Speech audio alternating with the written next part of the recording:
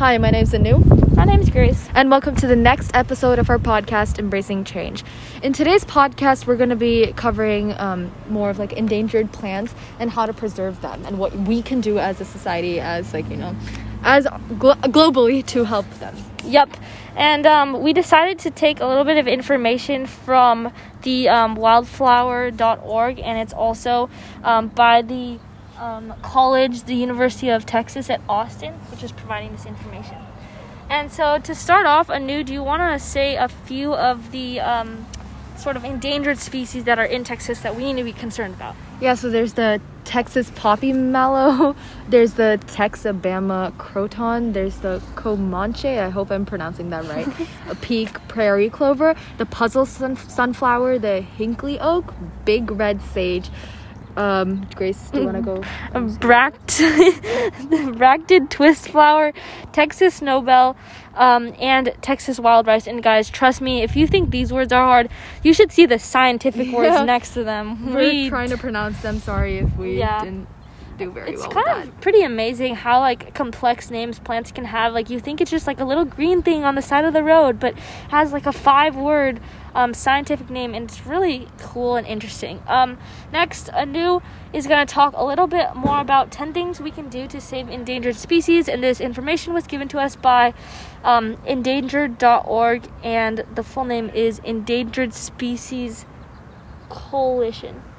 Yeah, so we did cover a little bit of these these ways in our last podcast, our previous one, which was about endangered animals. And so now we're going to be just talking about endangered species in general, so including plants and everything. So first of all, obviously educate yourselves, which is what we are trying to do by, having this podcast. We're trying to just give you a few ways to protect wildlife in general. Yeah, and also, I bet, some of you may live in the same location as us. Maybe you're, close friends or family, but I bet a lot of you live in a different spot than the place we're filming from. So, take a look specifically at wildlife, birds, fish, and plants that live near you, because you can learn so much about all the nature around yourself. Yeah, and also another way is to join any activist networks. I know there's a lot of things.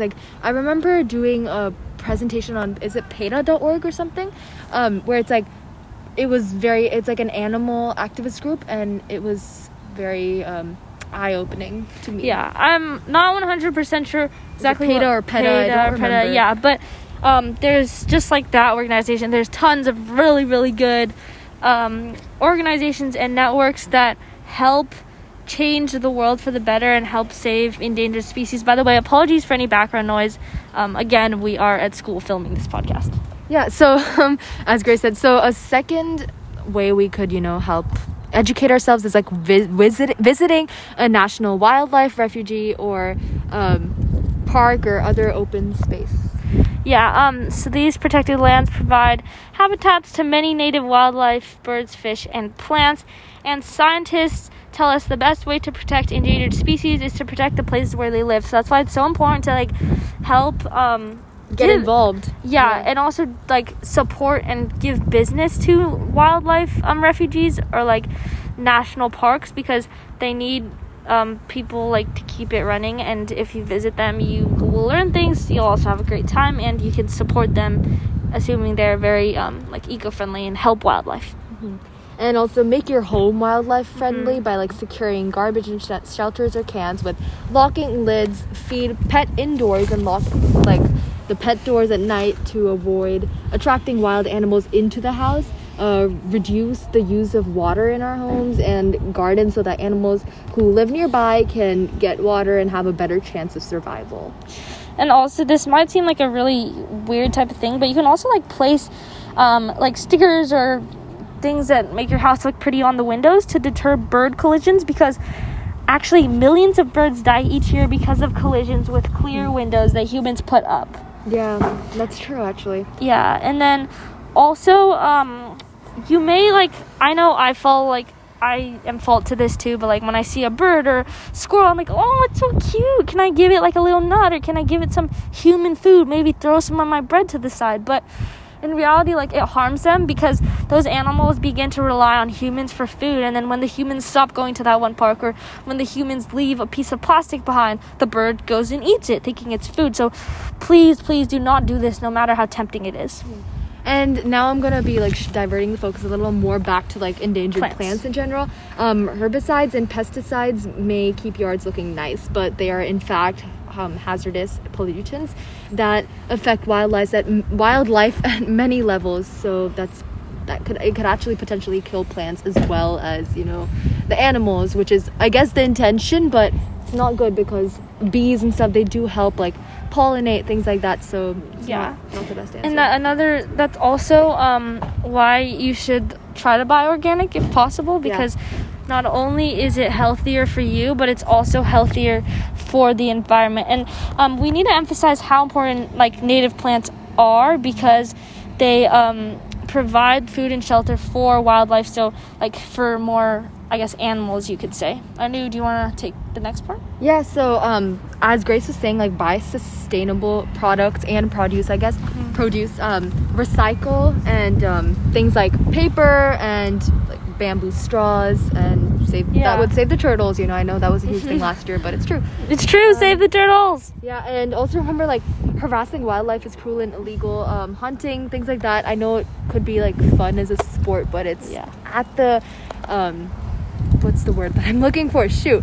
At the expense of the animal's life. Of another life. So yeah, especially like, thank you, Grace.